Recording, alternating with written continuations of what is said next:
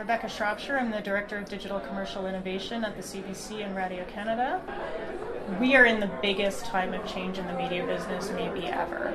And I think programmatic buying is the biggest shift to how media is bought and transacted ever in history. And so that's frightening. And it's frightening, TV companies particularly, so broadcasters who have sites and television properties and often radio properties and out-of-home properties as well, they're struggling with erosion of their core business. So, all of those media are under siege from digital advertising spend. And programmatic, when it first started, as I said in my session, really became synonymous with cheap media. So people saw it as a way that they could devalue their CPMs very quickly and lose a lot of direct business. So net, their business would suffer and they would lose half of their revenue. And when you modeled it out, it looked very feasible that that's what would happen.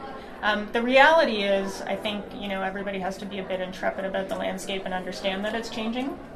And it's not going anywhere. And so the publishers that have embraced it, we started with our private programmatic setup about a year ago.